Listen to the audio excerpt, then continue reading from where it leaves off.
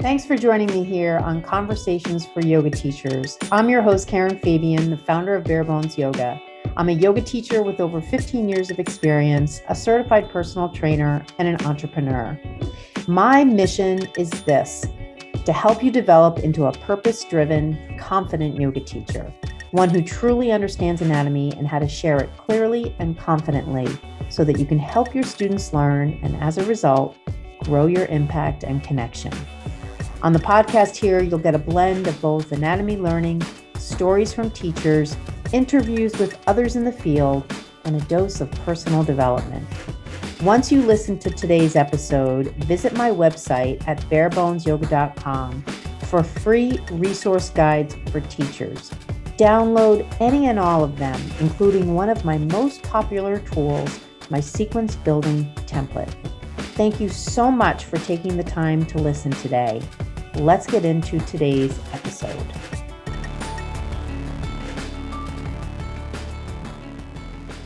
Hi, everybody. Welcome to Conversations for Yoga Teachers. I'm your host, Karen Fabian, and this is episode 144.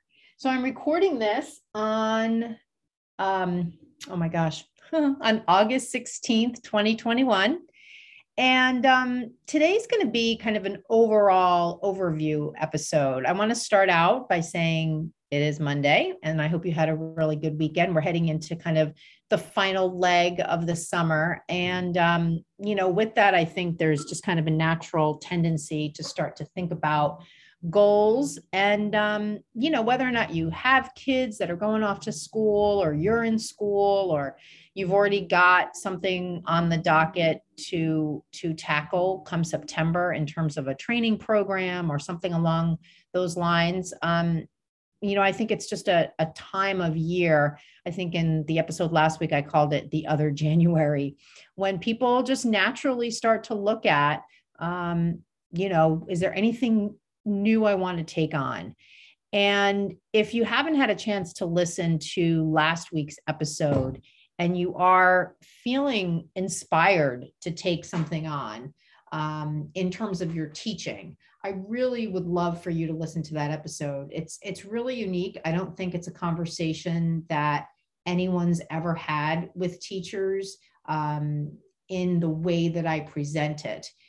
Maybe if you are working with a teacher mentor or coach, it might be something that they're discussing with you to shape kind of your development as a teacher. But let's face it, a lot of us, myself included, are really working independently and we don't have coaches. I've been teaching for almost 20 years now. So even though I feel like I have a good handle on my niche and the way I present yoga and what I'm passionate about in terms of my teaching and training of teachers, that doesn't mean, I don't look for the benefits that come with working with a coach. Right now, most of the coaching that I invest in has to do with my development as an entrepreneur. And I do a lot of self-study around learning more anatomy and the human movement system and biomechanics and that kind of thing. But every year I try to invest some money, a couple $1,000s actually, more than that, in something that's specific to growing my anatomy training. Because I'm a certified personal trainer, I have to do it every 2 years to renew my certification. So that kind of checks the box in terms of ongoing education. So how about you? Have you listened to that episode yet? Have you walked yourself through what might be, just kind of a new leaf, turning over a new leaf this coming September for you in terms of your development as a teacher and really getting specific about what areas you want to focus on? So that kind of leads me into a little bit of a preface for the reason I'm going to focus this episode on the topic of how to break down the study of anatomy into its key parts.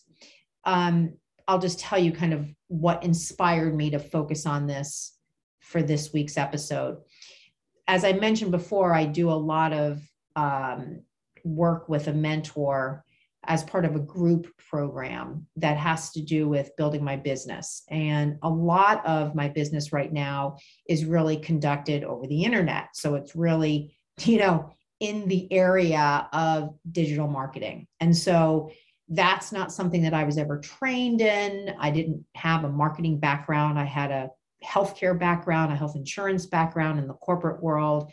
So it's been a long process for me to learn different ways to reach more teachers with my Blueprint Learning Program, and all the other things that go along with that, all the free content I develop, getting in touch with people via my mailing list, creating free downloads for people, and how all the mechanics of that work, both from a technical infrastructure and a marketing perspective. So there's a whole education that happens for entrepreneurs. And I actually, at this point, am so ensconced in it that I actually do some teaching to entrepreneurs around a lot of what I've learned as a way to help them grow their businesses. So having said all that, because I'm in this mentoring group, every week there is so much in the category of, free support or free content that I can access. And over this summer, I've been spending, I would say, upwards of 10 hours a week, just consumed in listening to podcasts, watching webinars, attending free online trainings. All of this has been free and all of it's been great. But I got to the point yesterday where I said, it's too much. It is essentially preventing me from actually taking action on the things I want to do to reach more teachers and help them understand anatomy. So I just put the kibosh on it yesterday. I deleted everything in my inbox that had to do with a pending podcast I was going to listen to, a pending webinar I was going to listen to, a recording of a webinar, a training that was coming up in September. I just said, enough. I've invested in my mentor's program. I have lifetime access to that. I love the fact that there's additional stuff, but I'm going to focus on two things: referring back to the program when I have a question and taking action. And so the reason I'm telling you this story is because this is also a theme that might be prevalent in your life right now as a yoga teacher, and you might not even be aware of it. In fact, the fact that you're listening to my podcast right now might be a sign that you are where I was over the past couple of months. You are just going from free content piece to free content piece to try to piece together anatomy training for yourself. And that is a really common experience that yoga teachers tell me that they are experiencing. And there's nothing wrong with that. What I want to offer you, though, today is a review of a much better process that you can implement to teach yourself anatomy. And I definitely don't recommend you try to teach yourself anatomy, but at least if you're going to be out there in the free content world, it's better that you have an organized way to approach certain topics. Now, as we go through each one of these items, because I've gone through this before, but it's still valuable, especially if you didn't hear the episode in the past. I don't remember when it was actually. But even if you did, this is a good review. And as I go through the steps, I'm going to bring up specific examples from teaching. So you can think of this as an anatomy lesson, but I want to give you the overall framework that it exists in, so you can, have an idea of what that is. And then also, I'm going to tell you that all of this step-by-step is contained in a PDF that you can download right on my homepage. The outline is called, the PDF is called 10 Key Steps to Learning Anatomy. So you can just download that right on my homepage. And the other thing I want to tell everybody is that last Friday, I turned on a brand new website. Now, I don't put a lot of stock in websites. I think that for any business, the most important thing is that they provide good service.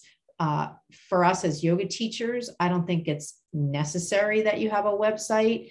For me, it's necessary because I have a podcast, because I sell a digital program, the Blueprint Learning Program. And so I needed a place on the internet where people could access that information. Now, granted, when you go to my website, you can't buy my program because I don't have it available all the time. I open enrollment in a controlled enrollment scenario, a launch several times a year. But on my website, you can access my blog, my podcast, and a lot of the free resources I have for teachers, including this one here. I mentioned the new website though, because if you've been to my website before, when you go now, you're going to see a brand new thing. And the look and feel is different. And I want to really emphasize that the look is different because I picked branding colors. And if you have a website right now and you never thought about the color scheme of your website, again, I don't put a lot of stock in this kind of stuff. I would much rather you have, real teeth to what you're doing as a teacher. But I will say it's pretty cool to pick branding colors and then put them on your website. And then when you go to your website or when other people go to your website, it really gives them a vibe of you. And they may have never met you before, but now when they go, they're going to see a color scheme that you picked. And again, you might think this is hogwash, but I can't even tell you when I looked, I forget the website that the designer directed me to, but when I looked at this palette website where they had groups of colors represented together on a color palette, thousands of them. I just loved going through that. If you, like me, have like a home decorating bent, like to do home renovations and things like that, this is part of that world as well. And you'll really, really love it. And when you pick a palette, it has 5 colors in it. And so when you go to my website, you're going to see all the hues of pink and mauve and lilac, just colors that look good on me when I wear them. And I love them. And I've always loved them. And I never did this before. And I've had a website for almost 25 years at this point, or maybe 20 years. So that's just a little side note. If you do have a website, definitely take some time and invest in branding colors, and then, maybe just do a quick refresh with a web designer to make your branding colors part of the look and feel of your site. You'll also see all these branding colors in my Instagram, which has undergone a total revamp in terms of the look and feel of that. So just wanted to let you know, pink is me and shades of pink are me. That's my favorite colors. So that's a sense that people will get when they visit the site. So on the website homepage, you're going to see the 10 key steps to learning anatomy PDF. And that's what I'm going to be going over today. So you can refer to that as a follow-up piece of content or resource that you can just have on hand. So let me just go through what the key points are. So the first thing is, as you're kind of out there studying anatomy, be sure that you're focusing on the basics. Understanding the basics of anatomy is really something that is often lacking. I know this because when I hear teachers cue, the words that they use are a mismatch for what's happening. And so that oftentimes is what lets me in on a clue that they don't have a good understanding of the fundamentals of anatomy. So when you ask people to extend the arms up in the air, that's incorrect, because as we reach our arms up, we're moving into shoulder flexion. Now, notwithstanding, there might be conversational words that you use to create right action in your students, and that's okay. But it's important that if you can use the proper term, you do, in my mind. And if you use a different term, that you provide some clarification for your students so that they know it's kind of a artistic license that you're exercising at that point. Another thing that falls into this category that is something I hear a lot is incorrect cues to the scapula. really be sure that you understand your scapular movements as distinct from your shoulder joint movements. And that as you're cueing people around movements of the scapula, you know what you're talking about, right? So as you have people in plank, their scapula are protracted. As you have them interlacing their hands behind their back, their scapula are retracted. These are otherwise known as abduction and adduction. Those are just two of the several scapular movements that are out there. But saying something like elevate your scapula as you ask people to lift the scapula up is incorrect, because as you ask people to reach their arms up to the sky and refer to that as scapular elevation, that's incorrect, because it's actually upward rotation. So again, these are distinguishing factors that will help you as a yoga teacher be clear in your communication with your students, and also be informing them about how the body works.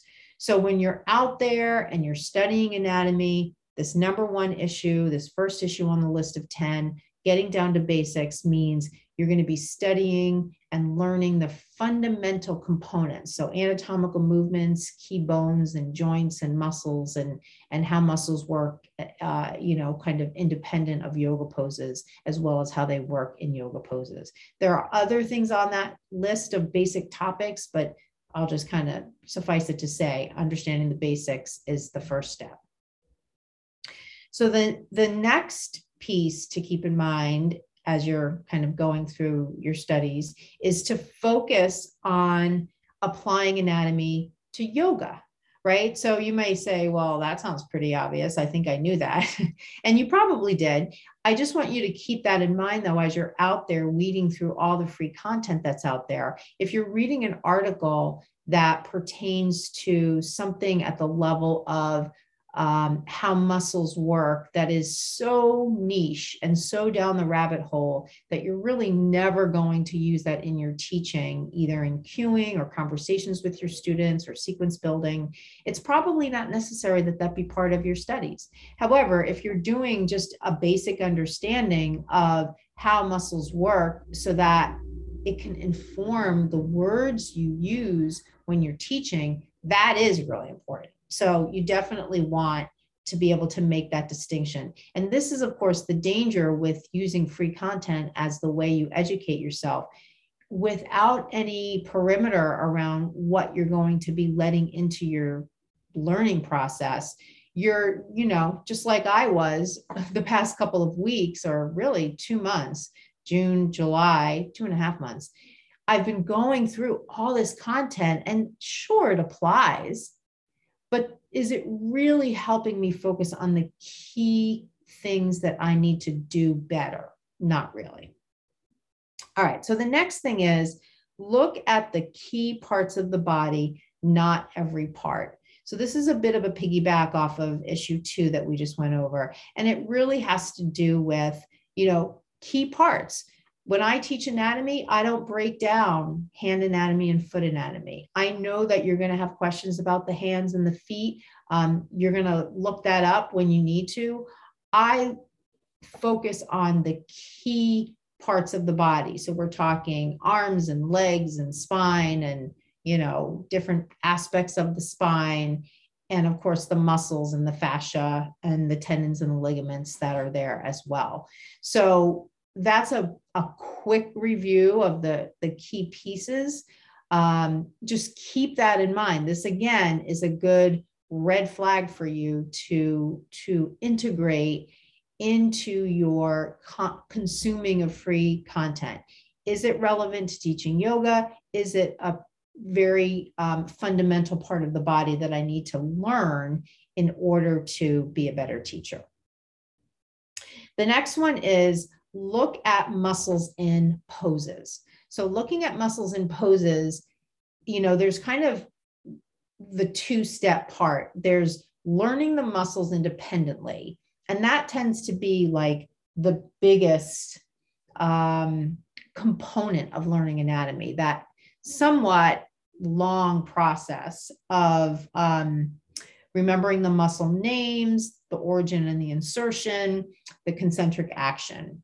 And so that work has to be done first before you can ever get to the point where you are looking at muscles and poses. And this is, again, where teachers get tripped up. They're out there in the free content world and they're seeing these, things on Facebook, articles on Facebook, all this kind of stuff, prominent teachers. And the presentation of a pose with the muscles included without the fundamental understanding first of what does that muscle do independent is a bit of a disservice to a teacher, not through any fault of the teacher. And that's because you have to understand the muscle first independently before you can understand it in the context of a pose. So as you do that learning, for each muscle, and you get yourself to the point, and this is a point that I think is a good target for you to shoot for as you are doing your self-study. If you can get yourself to the point where you can look just at a skeleton and talk through using the skeleton, all the key muscles on the skeleton, just conversationally, or even do it with a human being, that is really a target to set yourself up for. Can I just look at a skeleton or look at a person and working with this person in a one-on-one scenario? Can I point to different parts of the body, name the muscle, the origin and the insertion, and the concentric action that it does? So that's really important to do first. And then you move on to looking at muscles and poses, and you have a much easier time of it because you know the muscles independently as a starting point. So the next two actually are about, how are you going to share your anatomy knowledge with your students? So I mentioned before scapular movements and shoulder movements and the importance of being able to distinguish between the two. So that's a perfect example. There are a lot of postures where speaking to shoulder anatomy is really, really important. There's kind of the common experience of everybody hunching all the time. And so there are a lot of references made in yoga classes all over the place about hunching, and we don't want to be hunching a lot, but you can say that, and that's valuable, but really knowing why you're saying that and what's really behind it from an anatomical standpoint is really what sets apart teachers who really understand anatomy and teachers who are just repeating stuff that they heard or were told to say. So briefly, what we're really concerned about there is as we are in any postural position for an extended period of time, we create a scenario where muscles and fascia tend to conform to the position that they're in. Because let's face it, if you're doing the same thing all the time, the infrastructure of your body will be in that position a lot. True confessions, I'm sort of guilty of this right now because I'm running 5-6 days a week, usually about 5 days a week, about 4 miles at a clip. And that's really all I've been doing for the past 3 months. I have been really remiss on my resistance training and my yoga practice. My yoga practice consumed my life from about November until March. And then the weather got nicer and I got the dog, and everything with my home yoga practice kind of went off the rails. And so now I practice maybe once a week, if that. And so for me, biomechanically, muscularly, I am constantly in flexion and extension of the hips with very little AB and adduction and not really tremendous extension, right? Certainly a lot more active flexion.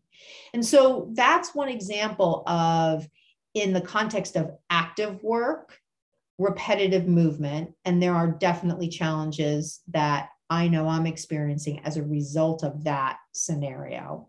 And then there's the other scenario, which is more common in the population of the United States, at least, which has to do with the body being in a particular postural position, but more passively, right? Sitting at your desk, laying on the couch, watching a lot of television, being more sedentary because of changes in your lifestyle due to the COVID pandemic.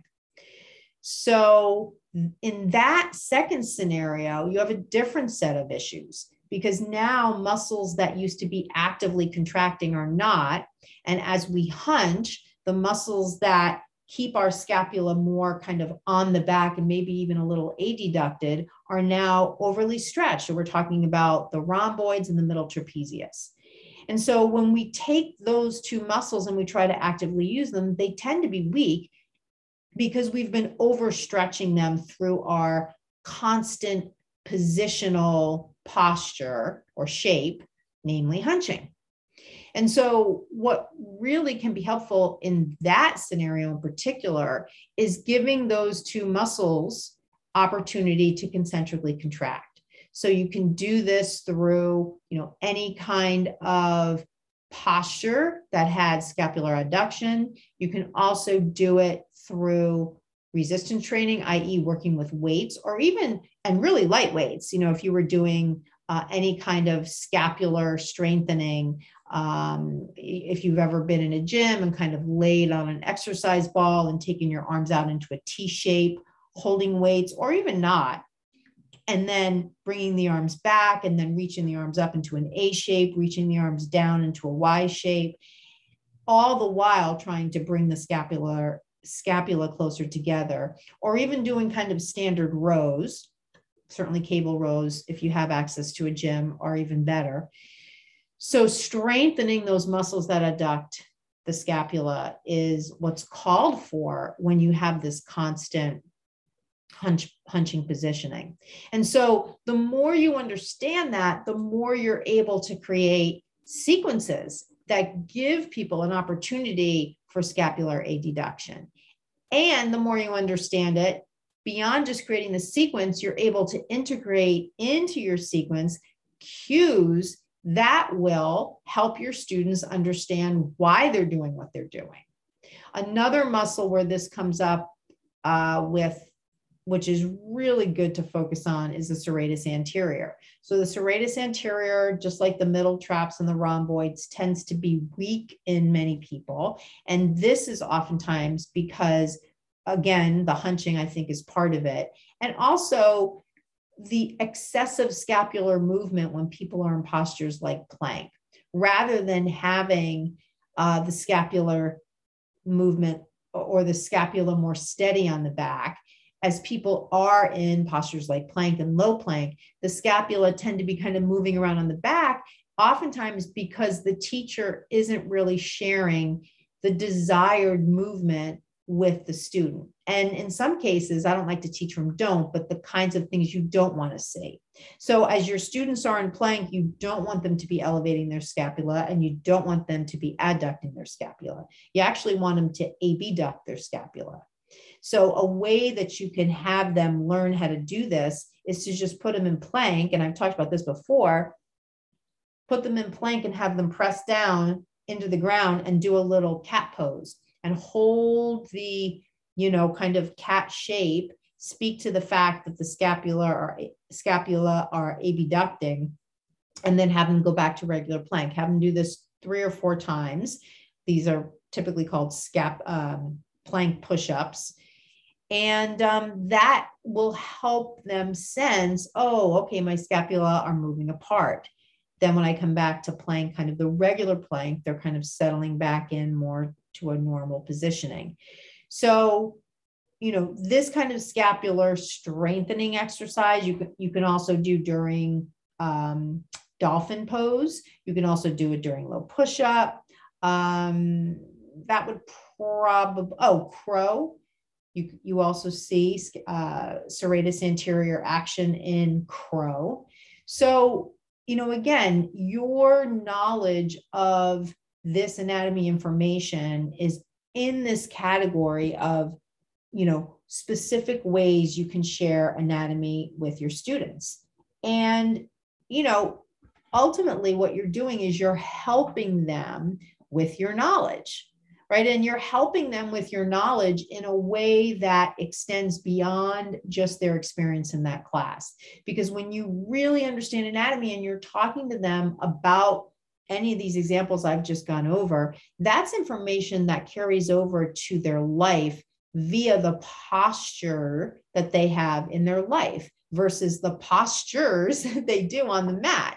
And so that is a really good example of how you can expand your impact beyond just, I'm here teaching this class, to I'm here to really help you move your body in a healthier and better way. And, that is, again, for me as a teacher trainer on the subject of anatomy, that is one of the things that lights me up when I think about the teachers that go through my program and how they now have an enhanced ability to help the students that come to their classes beyond just the class. And so this is that ripple effect of me teaching those teachers about anatomy and ways that they can share it with their students through the cues and sequences and conversations they have with their students. Now, those teachers are sharing anatomy in these powerful, clearly communicated ways with their students. Those students now go out, and as they're moving about their day, they're hearing their teacher's voice. Oh, sit up straight, maybe do a couple of bridge poses to strengthen glute max because glute max tends to be weak. Maybe do a little bit of those plank push-ups to strengthen serratus anterior. I remember they told me that in class and why.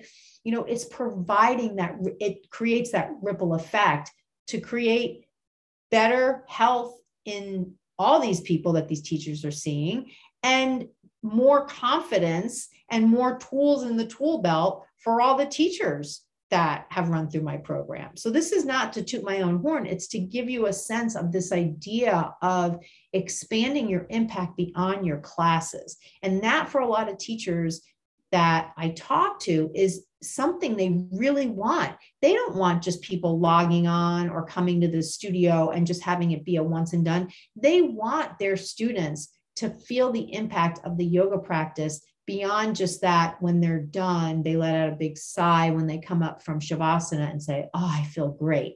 They want those students to have, to be armed with information that they can use whenever to help them feel better.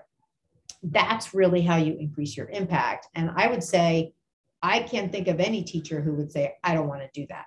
So keep in mind, this is, again, it all gets back to, having an organized way you're learning anatomy, sticking with it. The sticking with it part reverts back to what I talked about at the beginning with regard to, hey, it's September. Do you have your goals set for the latter part of the year? Have you listened to the prior episode where I run through a whole self-evaluation process that you can use to come up with those goals? I know I kind of had a little bit of a free content bashing at the beginning of this episode, and I also know that I'm not an objective observer, but I have to say, these kinds of topics that we're talking about here on the podcast are really, really central key topics to teacher development. So I really hope that you're able to take advantage of this information and really do more than just listen to this stuff, really have it,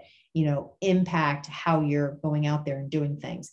And again, you can send me an email and say, Karen, this is total bullshit. I think you're just trying to market your program. Or maybe you can send me an email or comment on my Instagram or send me a DM and say, yeah, this is really helping me as I'm kind of out here on my own developing as a teacher, or something in between. So I'm always open to hearing how this is all landing. I'm here in this echo chamber as I speak here, recording this podcast episode, as I do with all episodes. So the more feedback I can get, the better I can make this information for you, the more custom. So always feel free to send me your thoughts.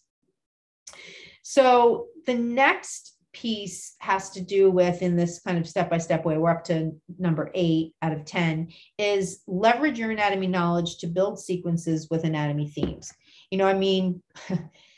I can remember I did it myself. I still see it now and again, the teacher coming in with the journal or the notebook, whatever it is, and just referring to the book as support for teaching, and there's nothing wrong with that. I want to emphasize that. However, the process of building sequences is, number one, a definite way that you can share anatomy.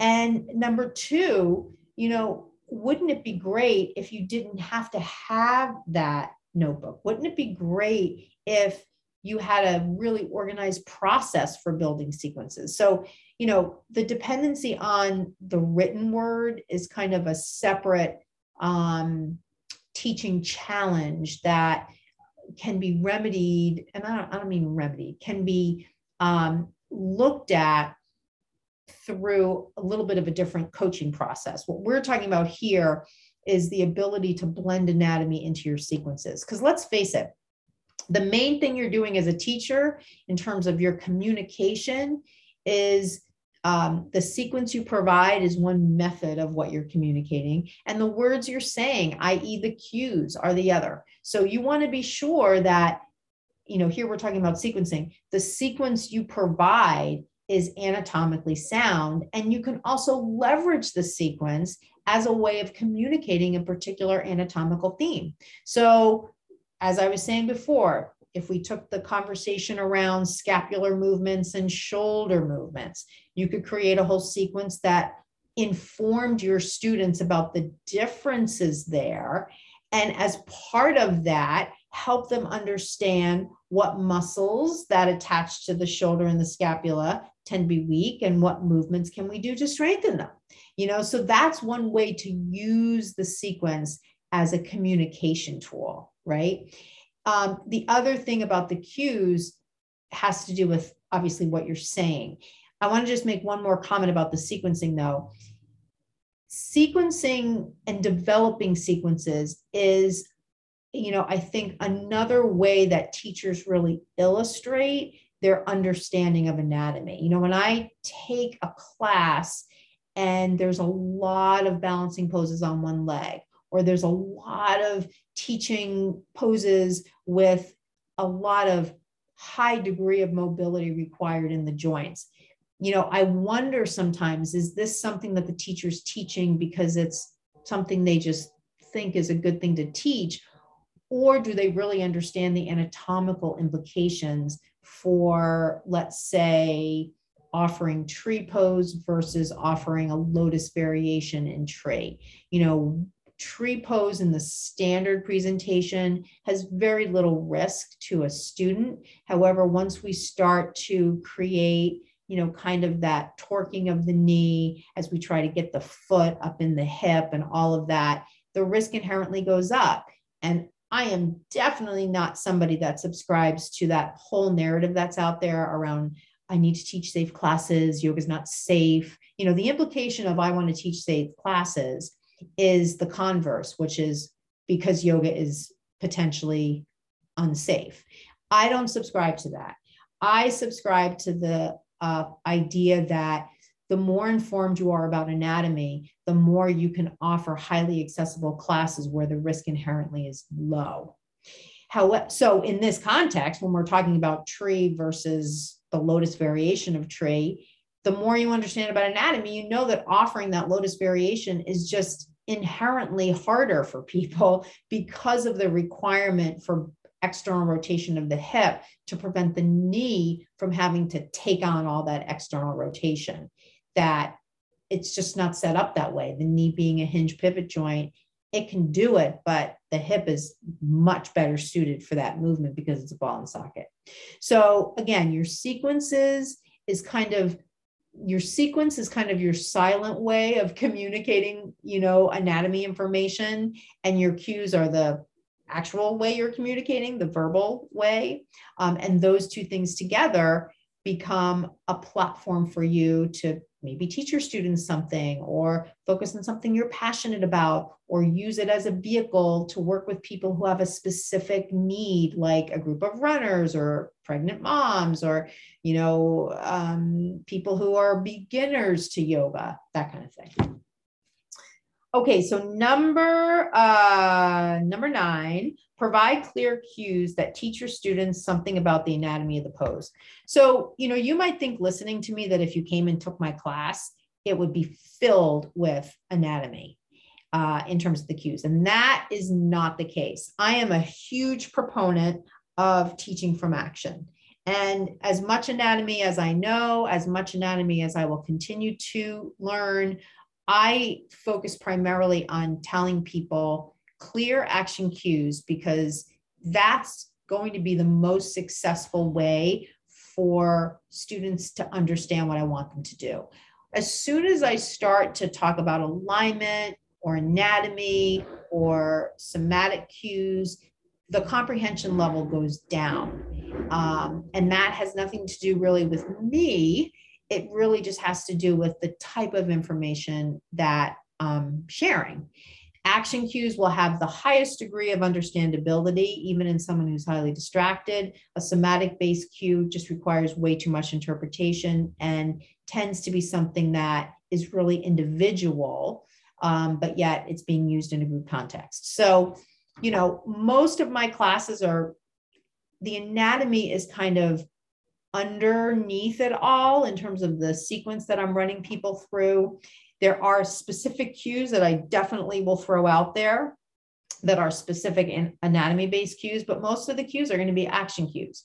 Your split between the 4 types of cues, anatomy, alignment, action, alignment, anatomy, and feeling-based or somatic cues, is up to you. And I would say, the reality is sharing anatomy-based cues is absolutely a great way to teach people about their bodies. And yeah, maybe some of the things they're going to be somewhat familiar with, but a lot of it probably won't be. And furthermore, you have a way, the more you understand how anatomy works in the context of the poses, to help your students understand more about any pose, what muscles are helping them do the pose, what that muscle does independent of the pose. And that can be a great way to educate them about their bodies. You can then go into different ways to share anatomy that have to do with talking about certain muscles that tend to be weak because of postural habits that we have. That's a really popular topic or focus, both in the exercise training world and certainly within yoga teaching, where you can leverage that as a way to teach people, hey, did you know as you're doing this plank, you're strengthening your serratus anterior? This is a muscle that tends to be weak. So we're going to do a couple of extra things to really strengthen this muscle. And every time we do it, we want the scapula abducting, which is moving away from your spine. So we're going to do plank, we're going to do dolphin, we're going to do crow. And I want you to see, as we do these postures, even low push-up, if you can maintain a similar position in terms of the shoulder blades on your back with respect to the spine. So that's a way to kind of start to build a theme around the anatomy lesson that you want to be sharing. And so then the last thing is apply your anatomy knowledge to a specific self-care and teaching technique called myofascial release. So this is a whole topic in and of itself. It's a whole module in my Blueprint Learning program. But I wanted to include it here because it's really something that, a lot of teachers are not trained on myofascial release, how to do it. Their initial 200-hour teacher training didn't go into a deep dive or any sort of dive in terms of fascia and what is fascia. And that is absolutely, at this point in time, that is definitely something that you want to have as an understanding as a teacher. It's not enough anymore to just talk about muscles and know how muscles work. We know way too much more about fascia right now than we did years ago. And it's critical that teachers have that understanding. Myofascial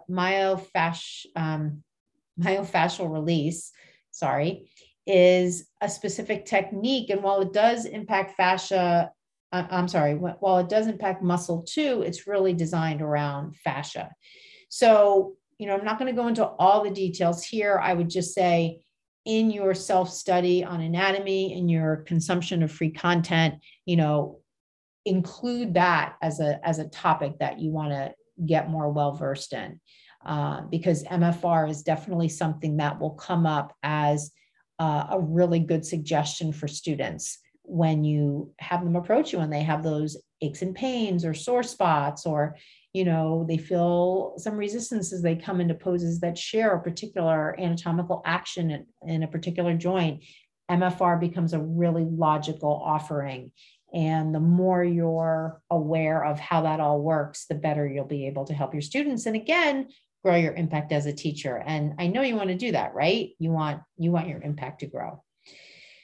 So we've come to the end of today's episode. So I've gone through the 10 key aspects or 10 key steps to learning anatomy. You can download the PDF that walks you through these by just going to the website, barebonesyoga.com. Check out the branding colors and download that. It's right on the homepage. You'll see I set the homepage up so it's really designed for you, the yoga teacher. It'll walk you through a number of things that you can access as free resources. This is just one of them, but you'll see other things you can access as well. And again, just be wary of the pit I fell into, and, don't take everything. Think about, where am I at as a teacher right now? What do I really need to learn? And, one final thing I'll say on that, which I talk about, I don't want to say a lot, but which I have talked about in various episodes, is when you're ready to make an investment in an actual program to teach you anatomy, your teaching is going to change 100,000%. Similar to my experience as an entrepreneur, when I dabbled in free content versus when I invested in a program, just so many things changed. And so that's why I say free content is okay. Actually investing in a program is light years beyond it. And in large part, it's because when you pay for something, you're going to be more motivated to actually transform in the way you want to. It's when you're kind of just out there in the free content world, it becomes harder because there's really no commitment you've made to yourself. And I will say, even when you pay for something, it doesn't guarantee that you'll learn what you set out to learn. I mean, I actually built a learning rewards program into my program to keep teachers motivated, to stay on track. Because, I'm not going to lie. I mean, there's a lot going on in everybody's life, pandemic notwithstanding. And then on top of that, add a pandemic with an ever-changing landscape. And, if you were to invest in my program tomorrow and give yourself a 90-day goal to finish it, it's going to take some pretty significant focus to stay on that path. But I already thought through all that, and I have a number of things, including a learning rewards program to keep you on track. So again, just keep that in mind. Be gentle with yourself. Don't make yourself feel guilty for whatever you can or can't do. Do your best. Stay coachable, stay open-minded, don't fall into the trap that I hear from other teachers, oh, well, I know everything I need to know, or I just really not, I mean, that's not going to serve you. And that's ultimately not going to serve your students. So again, that episode from last week is a great way to kind of do a healthy reeval of where you're at. And I'm happy to support you in whatever way possible. If you go through that episode and the questions that go with it, and you want somebody to bounce things off of, just reach out to me on Instagram and we'll set something up. So I want to thank you if you're still listening. You've listened to this whole episode. I want to thank you for staying focused and staying with me. And I wish you a really, really good week. And I will see you all, or I will at least touch base with you all next week on the next episode of the podcast, Conversations for Yoga Teachers. Thank you so much for listening, and namaste. Hi, everybody. Karen Fabian here, and thank you so much for listening to that episode. Before you hang up, before you disconnect and move on with your day, I just want to let you know, if you're like a lot of the yoga teachers that I talk to, you're looking for ways to break down anatomy into its key parts so that you've got an organized approach for your studying? Well, I'm going to tell you an easy way that you can get a hold of the topics that you should be studying. And they're all reviewed in my Learn Anatomy Challenge. This is a free video series that you can access online. Watch the videos, download the guide that goes with it, and you'll essentially have an outline to shape the studying that you're doing, because it takes the broad subject of anatomy and breaks it down into just the key topics that you need to know. So in order to get to the Learn Anatomy Challenge free video series, you're going to need to go to the special URL, the special web page that holds these videos. So if you're driving right now, you're probably not going to be able to obviously write this down. If you're able to write this down, I want you to just grab a pen and a piece of paper and just write down this URL.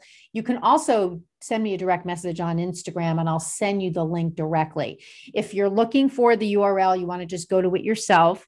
I'm going to give it to you right now. It is barebonesyoga.lpages.co/Learn Anatomy Challenge / and in between the words Learn Anatomy Challenge are hyphens. So it's Learn Anatomy Challenge and then / So again, I'll just read you the URL, barebonesyoga.lpages.co / Learn Anatomy Challenge / So that's the web page that holds all of these videos. There's 9 of them. And you can go through those and you can take notes. You can print out the guide that goes with it. That will be a great companion guide to have in front of you as you're going through these videos. So again, if you have any trouble getting to it, just send me a direct message on Instagram and I'm happy to send you the link directly. Don't be on your own trying to study anatomy. Use this free video series to hone in on just the topics that you need to know. Good luck.